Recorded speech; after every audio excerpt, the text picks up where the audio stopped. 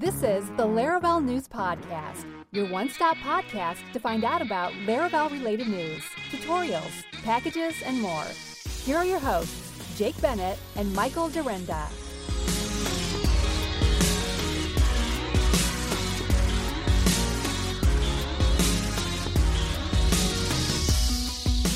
Record. Are we recording? We are recording. Hello, all you lovely people out there in user land. Thanks so much for joining us for episode 72 of the Laravel News Podcast. I have with myself today a very special guest, the creator and host of the very first Laracon AU, Mr. Michael Dorenda. Hello. Give it up for him. That was quite the introduction. Thanks for coming on the show today. Yeah. I worked on it for... seconds. Literally seconds. I didn't work on it. It just happens. So, Laracon AU, big news, went really well. Looked like it was awesome. I think everybody had a super great time. Sold out all the way, sold out, packed out the house. No t-shirts left. No t-shirts left. No name tags for the people who were there even, for goodness sakes. Yeah. Smashing success. Thank Congratulations. you. Way to go, man. That was a lot of hard work. It was a lot of work. hard work that all paid off quite well, thankfully. Yeah. So give us a quick recap. What was like the highlight of the conference? Let's start with that. What was the highlight of the conference? I think the highlight for me was just having David and Taylor and Matt and Steve and Adam all there in Australia. That was really cool. I think Adam and Steve are still trekking around the place, getting some tourism dollars into the country, which is nice of them. So I think that was probably the biggest thing, just getting a chance to hang out with those fine gentlemen. We had some nice photos taken. We actually got all of the photos back this morning, so I've tweeted them out for everyone to have a look at. Really happy with the photographer. Ecstatic with the venue. They were fantastic in terms of like just making sure everything ran smoothly to the point where I didn't have to do anything on the day. They came and asked, should we open the doors now? Do you want to wait 10 minutes? They made sure that all of the speakers are mic'd up, all the speakers are in the right place at the right time. I couldn't be happier with the venue. I think feedback was really positive from the people that I spoke with, and even on the second day after having the after party, it was pretty full. Like I know at Laracon US, that morning after the after party can sometimes be a little bit barren in the auditorium. So it was good to see that everyone was able to still make it back and really enjoy both days. So yeah, happy. Those Aussies can hold their own. That's probably the benefit, really. Yeah, they throwing back some Fosters. They can really. That's exactly put it away. Right. So yeah, no, really happy. It's all done and dusted, and we got a bit sad on Friday night when it was all over, and you spend 12 months working on it and making it all happen, and then it comes and goes in 2 days and it's all over. And I said to Ree, I don't want to think about it anymore. I probably want to have a week or two off before I start even considering whether or not I want to do it again. But I mean, let's face it, there's a good chance that we'll do it all again next year. And I've already spoken to a couple of businesses in terms of sponsorship, and I've got 3 or 4 speakers already lined up that are interested in presenting again. So, I mean, it'll probably happen again, and but I'll just give myself a couple of weeks. Well, it'll probably be a little bit more than that because I booked myself in for my knee reconstruction on the 7th of November, so that'll be lots of fun as well. Yes, indeed. That'll keep me... Well, I mean, I say it'll keep me out of action, but really, it's a kind of surgery that these days, like, I'll walk out of the hospital immediately after, so no worries there. That's incredible. This was just like, you won't have any time in the hospital. It's just outpatient. You just go in, get it all done, and then leave. Yeah, pretty much. That's incredible. With like all the damage that's been done that they can do that. Just... put you in, get it all done, and then send you home. That's great that you can recover at home. It's way more comfortable. Yeah, so I only have to spend, as I said, spend the day in there, going for the surgery and then straight back out again. Walk out of there probably on crutches, just because it'll feel a bit weird. But they reckon within 2 weeks I'll be, back to starting doing normal things again, and within 4 to 6 weeks it'll be like, you'd forget that you even had surgery, really. So. Wow, that's incredible. That's just typical recovery time for like broken bone or something, So it's just that's impressive. Nice, man. That's awesome. What's one thing about Laracon AU that surprised you? Like, was there anything that you're like, wow, I wasn't expecting that to happen at all? Or I spent a whole lot of time making sure I was prepared for this one thing and it didn't happen at all, or anything, was there anything surprising to you? No, I think I got off pretty lucky that there wasn't any real surprises. The biggest surprise was that I didn't have to do anything, I guess. One thing that we were going to do and then that we didn't end up doing was to put all the T-shirts with the name badges. So when we sent the order to the manufacturer for the T-shirts, I was supposed to remove the T-shirt survey from the ticket purchasing software that we were using. I forgot to do that. So, people were buying tickets after we sent the order off. They were filling out their T-shirt thing. So when they got there, they were, taking the T-shirts that they thought they were going to get. Yeah. So luckily I had purchased extras anyway. So they went, all the T-shirts went. I think I came back with like one extra small male and two small female shirts left. That's incredible that it was that close. Yeah. So they literally took the clothes off of your back, unfortunately, because we were going to send you one. Yeah, but yeah. I'll definitely make sure that next time around I put the shirts with the name badges and make sure, make that a little bit clearer. Those are pretty awesome shirts too. Pretty cool looking. Yeah, they were really good. We were very happy with them overall, and got that all done. So yeah, I think everything was pretty smooth. I didn't realize it's a lot of running around that I had to do. I didn't really see many of the talks, so just as well that we're recording them and I'll get a chance to see them again afterwards. Yeah, so tell us about that. What's the plan for the videos, recording, how are those being released? Yeah, who are those being released to? Yeah, the videos were all of the speakers had their talks recorded. They're all recorded in 4K. What we're doing is we had film of the speaker, we had film of the screen, and we've also got the slides from all the speakers as well. So they're in production as we speak now, and they should be ready and online in by the middle of November kind of thing. So we'll put them up on the Laracon AU YouTube if you want to. We'll put a link in the show notes so that you can be notified as soon as they're uploaded. But they'll all be there free for everyone to access. Very good. Nice. Awesome, man. Well, thanks everybody who was able to come out to Laracon AU, the very first one. Thanks for supporting Michael and all the hard work that he put in to make this thing a reality. And hopefully for many years to come, AU will be able to have some of the core members of Laravel over there each year. That'd be excellent. Even if it's not Michael doing it, maybe you take on a partner that helps you out there in AU or whatever. So yeah, we had some volunteers that helped out on both days. Yeah, so that was really good. Yeah. Awesome. Well, we've got lots of news stuff to get through today. So I think we're literally just going to start at the bottom of the list and start heading up. Started from the bottom, now we're here. Started from the bottom, now we're here. There we go. Okay, so with that in mind, we've got, of course, as always, we've got news, updates, and packages. This first one falls into updates. So we're talking about Laravel 5.7.9. So let's take a look at that and see what's going on in the most recent update to Laravel 5.7. What we got, Michael? Mm-hmm. So some changes, some fixes. We've got a new 401 exception view. So those beautiful views that we had for 403s, 500s, 503s, I think it was, and 404s. We've now got a 401, which is an unauthorized response, with some updated verbiage specifically for unauthorized versus forbidden. We've also got an assert session has no errors assertion to verify that the session doesn't have any errors. So that's obviously going to be useful in your testing. Sure, your validation and stuff, right? I mean, I assume kind of where you would find that. Mm-hmm. Yep, that's correct. We've got a pending resource registration class is now macroable. So I'm not certain where you would use that. There is an example in the release notes, which we will link up in the show notes for you. I'm sure if you need to use that, you know where and when and how you can do that. And I think that's it for 5.7.9. Those are the highlights anyway. Of course, you can find the full changelog out on the Laravel / is it going to be Laravel / Laravel or Laravel / framework repo out there somewhere? They'll be on the Laravel / Laravel repo, I think, but they could be on the framework as well. Sure. There we go. Good deal. All right, so that takes us to Carbon updates coming to Laravel 5.8. So Kyle Katarnis is the maintainer of Carbon. And so in 5.8, you're going to be able to use Carbon 1 or 2.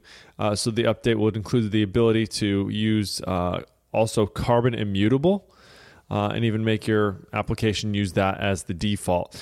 So if you've not been bitten by this in the past, you may be in the future where if you do something like Carbon, like if you say like now, and then you say now equals Carbon now, and then you say now add week or something like that, right? And then you reference now somewhere later, and you're still expecting it to be now. It doesn't, right? So because it mutates that thing, instead of basically just giving you the 7 days later when you say add week, it actually modifies that instance. And so Carbon Immutable helps to take care of that, where it will return to you that value, but it will maintain its original date, right? So that's what this Carbon Immutable does, and it's a really simple swap. It's just in a service provider, you just say date use Carbon Immutable class instead of the one that it would normally use. So looks pretty simple. There's a whole migration guide migrating from Carbon 1 to Carbon 2, which is having the official documentation.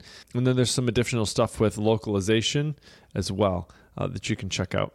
Yeah. This will make it easier as well for people to swap their implementations as well. So you can tell it to use, the normal Carbon. You can tell it to use Carbon Immutable. You can tell it to use Chronos, which is I believe it's a fork of Carbon, and there's also like just the basic date time as well. So it's been quite a while coming, but it's Chronos, a handy change that's going to be introduced as well. Yeah, Chronos was kind of like introduced to solve that same problem we were just describing, right? So like Carbon Immutable seems to kind of do that same sort of thing. Mm-hmm. Cool. All right. Next we have a course that has been released by one of our speakers from Laracon this year, Mr. Wes Boss. Michael, will you tell us about that real quick? Yeah, so this is a course on full stack advanced React and GraphQL. It was launched last week, and it's basically a premium video course where you'll learn how to build full stack applications using React and GraphQL for your backend. There's already 3,500 people that have taken up this course, and I think Wes basically puts out one of these premium paid courses once a year in amongst all of the free content that he also pushes out. He's just a machine for it. But yes. Just as React has transformed the way that we build web applications, GraphQL is changing how we build APIs to query and mutate data. With a focus on modern JavaScript and a real-world application, this course is a start-to-finish way to learn full-stack advanced React, GraphQL, Node.js, and friends. So, if GraphQL or React or both of those things are of interest to you, the course is basically a hands-on tutorial building a full-stack online clothing store complete with a credit card checkout. So definitely something worth checking out if that is of interest to you. Yeah. And it includes, everything that you could read down the list here of all the things. Server-side rendering, theming, routing, GraphQL schemas, JSON Web Tokens, resolvers, pagination, forms, animations, third-party React components, unit testing, mounting shallow rendering, etc., etc. There's tons of stuff in here. So this is a really, really great course that's available now. Have you done much with GraphQL or never? Or not? No. Yeah, I was like on some like web conference that GitHub was hosting about GraphQL. So Facebook and GitHub are the two big ones that I'm aware of right now that I've interacted with that use GraphQL. Mm-hmm. The promise of GraphQL is pretty interesting, right? It's this idea that you essentially have this, and I'm probably going to slaughter this, so people who are GraphQL folks, you have to forgive me a little bit, right? But when you've interacted with APIs in the past, right, you need like this one particular set of data. And so what you end up having to do is you end up having to go to the server and create an API endpoint so that your front end can call that API endpoint, right? And essentially like the promise of GraphQL is that you can almost write the query entirely on the client side instead of on the API side, right? So you kind of define the schema, and then I believe the client basically defines the query in whatever shape you want it to come back in, and then the server just says, oh yeah, sure, I can give you that. It's pretty cool.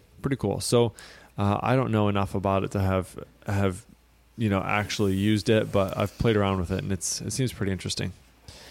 It's certainly a take on solving a problem, and it's certainly interesting at the service level, but it's never been interesting enough to me personally to warrant jumping off the beaten track to check it out. Sure, that makes sense. Okay, let's talk about building package installers here. So our very own TJ Miller, as we've talked about in our previous shows here recently, has been working with Honeybadger to create a library to allow you to interact with it easily in Laravel. So it's a package, right, that he's built. Part of that package that he built that was really taken as inspiration from the Ruby version of the package is the package installer. So his package installer goes through, and kind of the goals that he had set up for himself was that he wanted to have visibility of all the tasks that were performed, both success and failure. He wanted to avoid as much manual work as possible for the person who was doing the installing. He wanted to be able to use command prompts for any information that was required from the user. And then he wanted to make it both compatible with Laravel and Lumen. So the idea being that it would be a super nice user experience for anybody who's installing this package. And he really thought through things like, okay, go ahead and paste your API key here when you're installing it. Okay, I'm going to go ahead and copy this value to the env and your env example. And then once it's all set up, I'm going to go ahead and send you a test exception and make sure that everything worked straight from his installer. All right, so this is a tutorial that he's posted here on Laravel News, just talking about his process for building the package installer, and really just, I think, kind of challenging Laravel package maintainers and package creators to really give a little bit more thought to the API and the interface that you're providing to package users, right? To help them avoid the manual work. How many times have you forgotten to put something in your .env.example? Mm-hmm. Right? It happens all the time, and it's such a pain. So thankfully, the process of adding things to your app service provider and adding things, like to your configs, right? How you have the service provider that needed to be added, and then the facade that needed to be added. You remember we used to have to do that all the time? Yeah. And so now it's just handled through package auto discovery. But this is kind of like the next step in that iteration of basically saying, hey, package maintainer, take a minute and just think through this and see if you can make this even easier for your users. And so he's done a lot of work on that and has a really great post on here about how you can do that too. So thanks, TJ, for that. Appreciate it, man. And actually, you know what? I think before we move on to the next one, I think I'm going to cover this real quick too, because it's super closely related. This Laravel console task. So this is a package by Nuno Maduro that allows you to perform tasks and output the results to the console. So essentially, this is kind of like what I had said was one of TJ's goals, was he wanted to be able to visualize in the console all the interactions, both successes and failures straight in the console there. Well, essentially what Nuno's package allows you to do is to say, this task, define the work that you're doing. So I would say checking for PHP version compatibility, right? And then I pass a closure as the second argument, and then I just return a true or false from that. And then depending on what gets returned in the console, it will show checking PHP version in the console, and then it'll show me like a checkbox if it returned true, and a failed and highlighted in red if in fact it was returned as false. So that goes along really nicely with what TJ was saying in his post, and this seems like another really nice tool that you could use to put in your tool belt when you're creating these installers. That would make that a little bit easier. So thanks, Nuno, for that, and you can find the blog post for this on Laravel News and in the show notes, of course. Okay, so I'm looking at this Laravel Proxy image or whatever we want to call it, and it doesn't even look like the site is in English, so I'm not sure if we're going to be able to cover that one.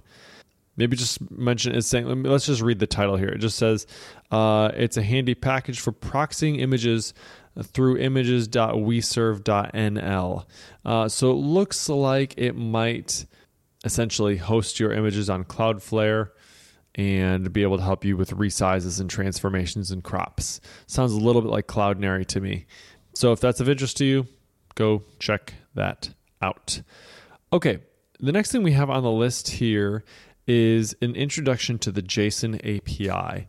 So I looked through this article, And I feel like I'm talking a lot, so I'm going to apologize up front for that. But it is actually a really in-depth article here. Have you gotten a chance to take a look at this, Michael, or have you worked with the JSON API spec at all? Yeah, we've started moving all of our API blueprint stuff over to JSON API just because it seems like this is what, we, in quotes, are starting to standardize on in terms of JSON APIs. So yep. That's as far as I've gotten with it, really. But this looks like it'd be a good article to read if you are not familiar about JSON API. Which I am not. And so it does really have some... The nice thing here, or I suppose maybe not the nice thing, the important thing here is I think when you're working with a JSON API endpoint or you're starting to program this out, you need to have some consistency, right? And it's one of those things you kind of have to start with because it's going to really be a real pain to try to conform to after the fact. You're going to, if it causes a breaking change, which it probably would if you weren't starting with it, then you're going to have to tag to V2 of your API or whatever. So there are some interesting things here it has here other than just standardization of how you return stuff, such as compound documents, inclusion of related resources, sparse field sets, and then some other features such as sorting, pagination, filtering, etc. So it looks like it's a really good, this is a really good primer for those of you who maybe have not used this before or who are just hearing about it for the first time. So Bjorn Brala actually wrote that for us on Laravel News. We will link that up in the show notes. Feel free to check that out. Okay. You were there for the launch of this, so I'm going to push this one to you. So Laravel Telescope was announced at Laracon AU. Why don't you tell us about that and tell us all the amazing, cool, exciting stuff that it can do? Yeah, so at Laracon AU last week, Taylor dropped a wonderful announcement for a brand new ecosystem tool called Laravel Telescope. It's an application debugging assistant built for Laravel by Mohammed Saeed, primarily, and with Taylor chipping in as necessary. So it has now been released as of the time of this recording. And essentially what it is, it's an out-of-the-box debugging... Symfony has an out-of-the-box debugging tool. In Laravel, a lot of us have been using Barry van der Heuvel's debug bar. So Laravel now has its own first-party tool. And it's a tool that is going to help you develop your applications faster. It's going to help you debug your app a lot quicker. And it's basically going to be a command center for developing and working with queues, with mail, with logging, authenticated users, and caching. There's a whole heap of different bits and pieces. It'll show you all of the requests coming into your application. You can the Laravel dump server, which we've talked about before. If you run dump in your application and you've got the dump view in Telescope up and running, it will show you the dump there rather than halting the execution in your browser for the page itself. It gives you email previews, which we talked about, I'm pretty sure on last episode. Yeah. Right in there. So you can forgo things like the mail trap and things like that as well now, because it all just gets swallowed up by Telescope, which is great. But yeah, as I said, requests, commands, schedules, jobs, exceptions, logs, dumps, queries, models, events, mail, notification, cache, and it'll even do a basic Redis management as well. This is a tool primarily for development, but you can also run it in production. It has authentication similar to Horizon and Nova, where you have the closure that returns, defines how you authenticate to access Telescope in production. It's not recommended. It shouldn't be a problem. You can use it.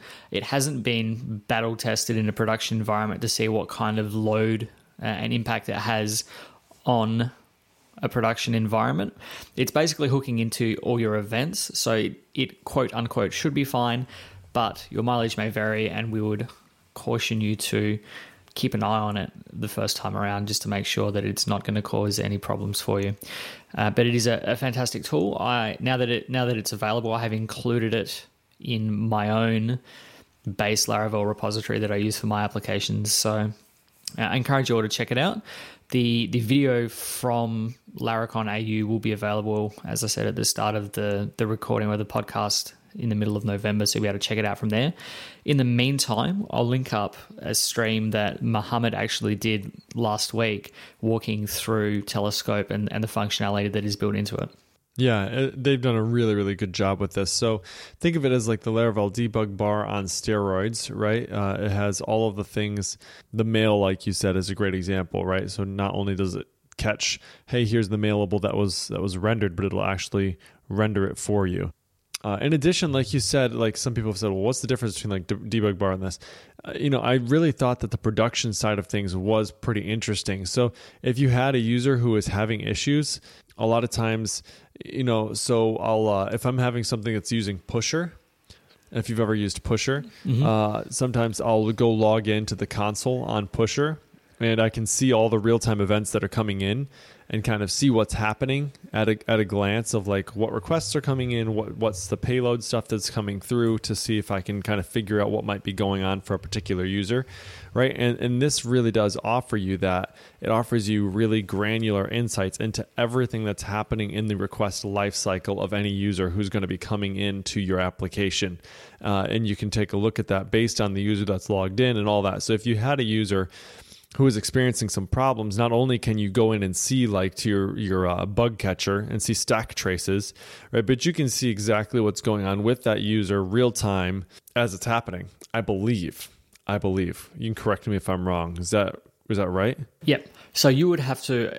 My understanding is this stuff only runs when you have Telescope open, which is awesome. Which is amazing, because it means that if your user is reporting an issue, you can open up Telescope, tell them to load the page that they're having an issue with, and you will see the request come in for that user. You'll see the queries that were run and so on and so forth, which means that you could, and I know that we don't change production code live, but you could put a dump in somewhere. And if you've got the dump page up in Telescope, you can actually see in real time what's happening for that user there. So, and only then, right? Because it doesn't care otherwise. Yeah. Yep. So if the dump window is open, it'll intercept that dump. Otherwise, it will spit out the dump as per normal.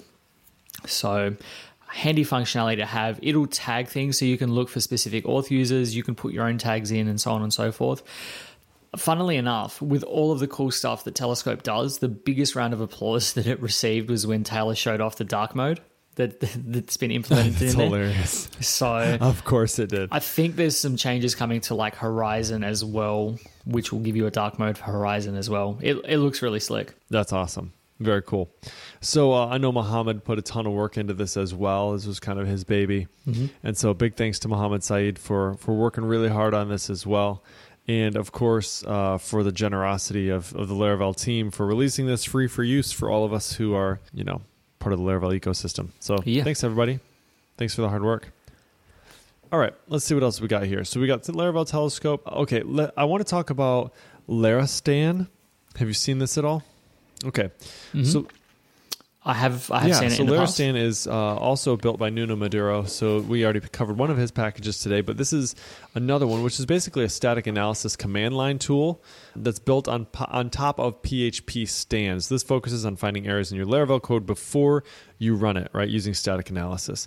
So a lot of times Laravel takes advantage of PHP's magic methods to get some of the framework functionality, such as like when you're calling, a lot of times in your eloquent models, right? You'll be calling kind of like these magic methods. So like when you say, let's say get full name attribute is a method name that you would have in a model, but then the way that you would call that is you would just call that as an attribute on the model itself, right? Where you would just say user arrow full name, right? And so what Larastan aims to do is analyze code that relies on these magic methods and then report any possible bugs that you might have. So if you're a user of PHP Storm, you'll see these analyses like real time in your code base. So it'll like underline it and say, hey, by the way, we don't see a method for this thing over here, right? Like we don't know a full name attribute. We don't see a full name attribute on your model over here. It kind of just let you It just acknowledges that, by the way, you might want to check on this. This would kind of hope to do some of the same things, make sure that it would report any breakages before it actually makes it into production. So this is just something that you can run from the command line. So you just run PHP artisan code analyze. There's a couple flags that you can throw in there as well. So you can say only analyze these couple locations, or you can actually have a configuration file in the root of your package that will kind of set those up for you, those flags for you. But it looks pretty interesting. It's kind of it's a work in progress. It's not a stable release yet. So it's ready for consumption as a dev dependency, however. So they're still looking for some community testers to kind of work on it and report back any issues or false positives that they may have. So if that sounds like something you might be interested in, I know Nuno would definitely appreciate your help on that. Thanks, Nuno, for putting the time in to make that one a reality. Looks pretty cool. Okay, we've got 1, 2, 3 items left here. Actually, only 2. Laravel Telescope, real quick. We just have a post out there on how the beta is now available. So we just some quick instructions on how you can install it, the beta that is, using the dev version of it, but so that everybody has access to it. So that was the one. And then the other 2 things that we have here is the Laravel Form Builder, which is a package, and then building and maintaining a Laravel translation package. So which one do you want to take of those 2? The one that's not the translation package. The Form Builder. Laravel Form Builder it is. All right. I think we looked at this all together the other day, didn't we? I think yesterday. You, me, and TJ were looking at this. We were talking about it on Telegram, yeah. Tell me about this. Let's first of all, let's talk about what it is and explain it, and then let's give some opinions. Sure. So the Laravel Form Builder is a package by Christian Husak that incorporates an API similar to Symfony's Form Builder for Laravel 5 applications.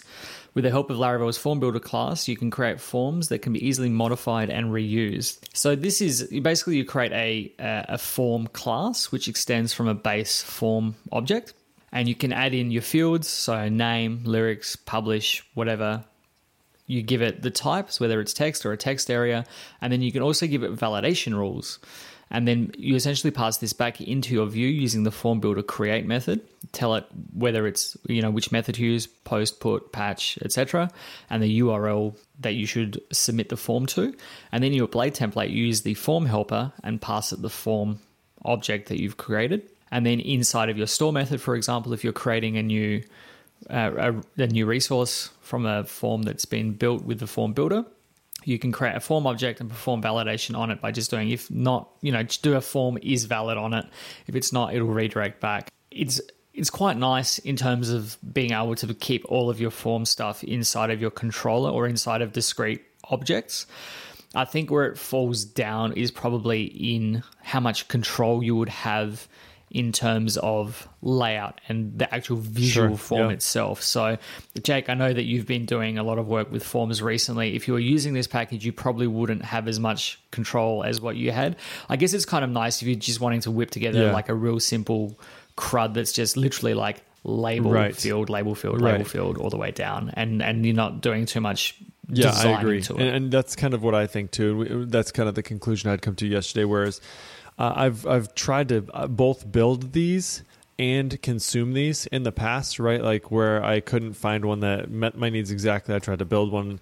And the spot where it always fell down is you can't make something that is this standard that also has the customizability that I typically need inside a form that I'm going to build, right? I do have some projects, one project in particular that is just called literally, like it's called Wilbur Forms. Like it's all these internal paperless forms that we use to submit information. It's just like, hey, here's a standardized form that you can submit to make a building request. Like, hey, we're out of paper towels in the men's bathroom or something, right? Sort of silliness. But there's just like all these different types of standardized forms. And in that case, I could see using something like this because all it is just a listing of like 5 or 6 fields. Mm-hmm. You press the button and there it goes, right? Yep. And I really like that this includes the validation right in line. That's pretty interesting. But for any form that has any level of complexity at all, this is going to break down. I love the concept and the idea, though. Yeah, certainly, as I said. And I think Rails has got a similar thing as well where it's just basic fields. I don't know, like it doesn't look as though there's much It looks like it's using Bootstrap. I would assume so, yeah. To render the forms, yeah. So you get, I mean, it looks nice, assuming you're using Bootstrap. I don't know how much control over, using different, CSS frameworks or anything like that. It's literally just spitting it out on the page. And as I said, if you just want to knock something together really quickly, this would be a good way of going about it. I stopped using the HTML stuff when it was pulled out of Laravel in Laravel 5. And, I've set up snippets and things like that in Sublime Text that I can, type BS input or BS text or whatever, and it will render the HTML for those input fields. But a lot of the time, I'm designing them. I've got rows with columns, and especially now with Bootstrap 4, it's got a bit more flexibility in terms of rows and columns and things like that. So, I don't just have one field. I've got three fields on a row and things like that. And I tend to group them up a little bit more. So definitely good for, getting things up and running. But if you are, as I say, if you are designing your forms, then you may need to look at something a little bit less rigid, a little bit more custom. So, and that's not to say that there's anything wrong with the form builder package itself. It's just the limitation of what you're actually trying to achieve. Yeah, it's hard, it's hard to have both. It's like, can't have your cake and eat it too, right? Like if you're going to have some sort of standard way that you're going to be handling both the field itself as well as the rendering as well as the validation, like you're just going to have some structure that's always going to be this certain way. Otherwise the API would just get massive on this thing for how you'd have to be able to do customizability. And then at that point it's just like, well, I'm just going to do custom HTML forms at that point. Certainly has its place in your tool belt though. Yeah. Yeah. I mean, so you can configure, like there's templates that you can publish from the package for the form itself, for a text input, for a text area, for a button group and things like that. But as I said, the hold up for me would be actually designing the form itself, not so much the fields. I mean, I assume you could call out to the templates themselves. I mean, you might be using components, for example, in Laravel. You could be using, Blade components for these things, and that would be a good place to do that. But yeah, other than your generic forms, I would say, I mean, it's a good place to start, but I would need more customization in most of the things that I'm doing. I mean, to be fair, I haven't actually looked at all of the customization options that this has. So maybe Christian has thought through a lot of that. It looks like he does have some interesting customization options here, such as like custom fields that you could do and those sorts of things. So maybe I'm not giving it a completely fair shake, but I'll have to follow up on that one. Yeah, it's one of those things you would have to sit down and actually use it, I think, to get a real complete picture of what it does. And what it can looks like and Christian do. spent a lot of time on it, though, and really has put a lot of work into it and some thought. So, so 100%. Thanks, Christian, for doing that, and certainly take a look at that when you get a chance. Okay, we have one other one. Building and maintaining a Laravel translation package. So this is a multi-part series that's going to be documenting the process of building and maintaining an open source package for Laravel. So it's everything from bootstrapping the package to dealing with your issues and pull requests for multiple languages, right? So as Laravel is becoming more and more internationally used, right, this is becoming a larger and larger concern.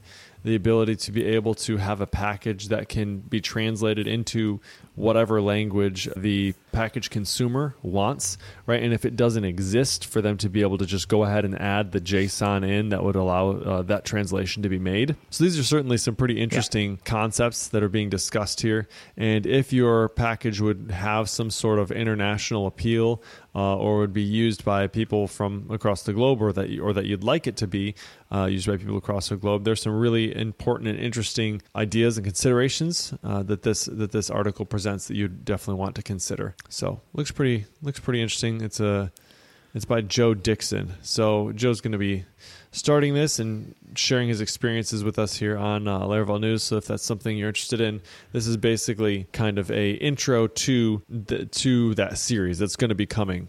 So definitely get into the Laravel News, check out the article, and you can subscribe to it. Subscribe to Laravel News as you hopefully already do, the newsletter, so you can get updates on this as it goes, or you can reach out to Joe Dixon on Twitter as well, and I'm sure you can follow him, and he'll be announcing when he has new stuff out on this. I think that actually wraps it up for the week. Do we have anything else that we want to talk about? No, I think that's pretty much it. That's all of the articles covered. that's we've got all some from me. interesting community links this week that I was looking at. We've got null object pattern in Laravel. If you've not heard of that before, that's something it's worth checking out. We've got one that's called using env variables from Laravel inside Vue.js components, which is kind of interesting. There's a new Alfred plugin for Packagist, which is kind of cool. So you can search all the Packagist packages, right, which is all the things that you would pull in via Composer using an Alfred plugin. So that's pretty cool. Yeah, some really, really cool stuff out there. The community, it's literally so hard to keep up with all the different links that are coming out each week because there's just so many of them. So thanks everybody in the community for contributing these links. Certainly keep it up. And everyone who's listening, would love for you to go take a look at those community links on Laravel News when you get a chance. All right. Everyone, thanks so much for listening. This is episode 72. If you have any questions for us, you can hit us up on Twitter at Michael Dorinda, at Jacob Bennett, or at Laravel News. Show notes for this episode will be found at laravel-news.com/podcast/72. And of course, if you like the show, please feel free to rate us up in your podcatcher of choice. 5 stars is always very much appreciated. And I think we are done. It is only 12:41. Whew, boy. I have to get up in 3 hours. No, I'm not doing it tonight. Not doing it tomorrow, I guess. Nah. Have you ever heard of Jocko Willink? I've heard you mention Jocko. He's a crazy man. He's awesome. Navy SEAL, U.S. Navy SEAL. But he suggests everybody gets up at 4 a.m. in the morning. And a.m., of course, meaning the morning. So, but he has some good stuff about that. So I've been trying that, and I've been doing it actually pretty successfully for the last little bit here. It's been really cool. I've been able to be super productive. Yeah, I've seen you up earlier and earlier. Super productive. Get up at 4, work from 4 to like 6:30 or 7. You know, it's like 2.5, 3 hours of super solid productive time. Like nobody's up for email. Like you're not getting any text messages. Nobody's on social media really, except for your Australian friends across the globe. And so I really get a lot of stuff done. And I feel like sometimes I try and work on other things at nighttime and like my mind is just fried from the day, right? But if I get a night's sleep and then wake up, get up at 4, my mind is refreshed, I'm ready to go, and I can really attack some of those problems and have a fresh mind on some of those things. So it's been pretty interesting. But this is a fun extra. Well, I asked Taylor if we could have Jocko come and keynote for the next Laracon. They'd be freaking awesome. I don't think he'll do it, but I mean, Jocko's the man. So anyway, you should go follow him on Twitter if you don't already. There you go, Jocko. We love you. All right. Greg Boggs actually turned me on to him, I think. So yeah, cool stuff. Yeah. Nice. All right, everybody. Nice. That's it for this week. We will see you in 2 weeks. See you all. Bye.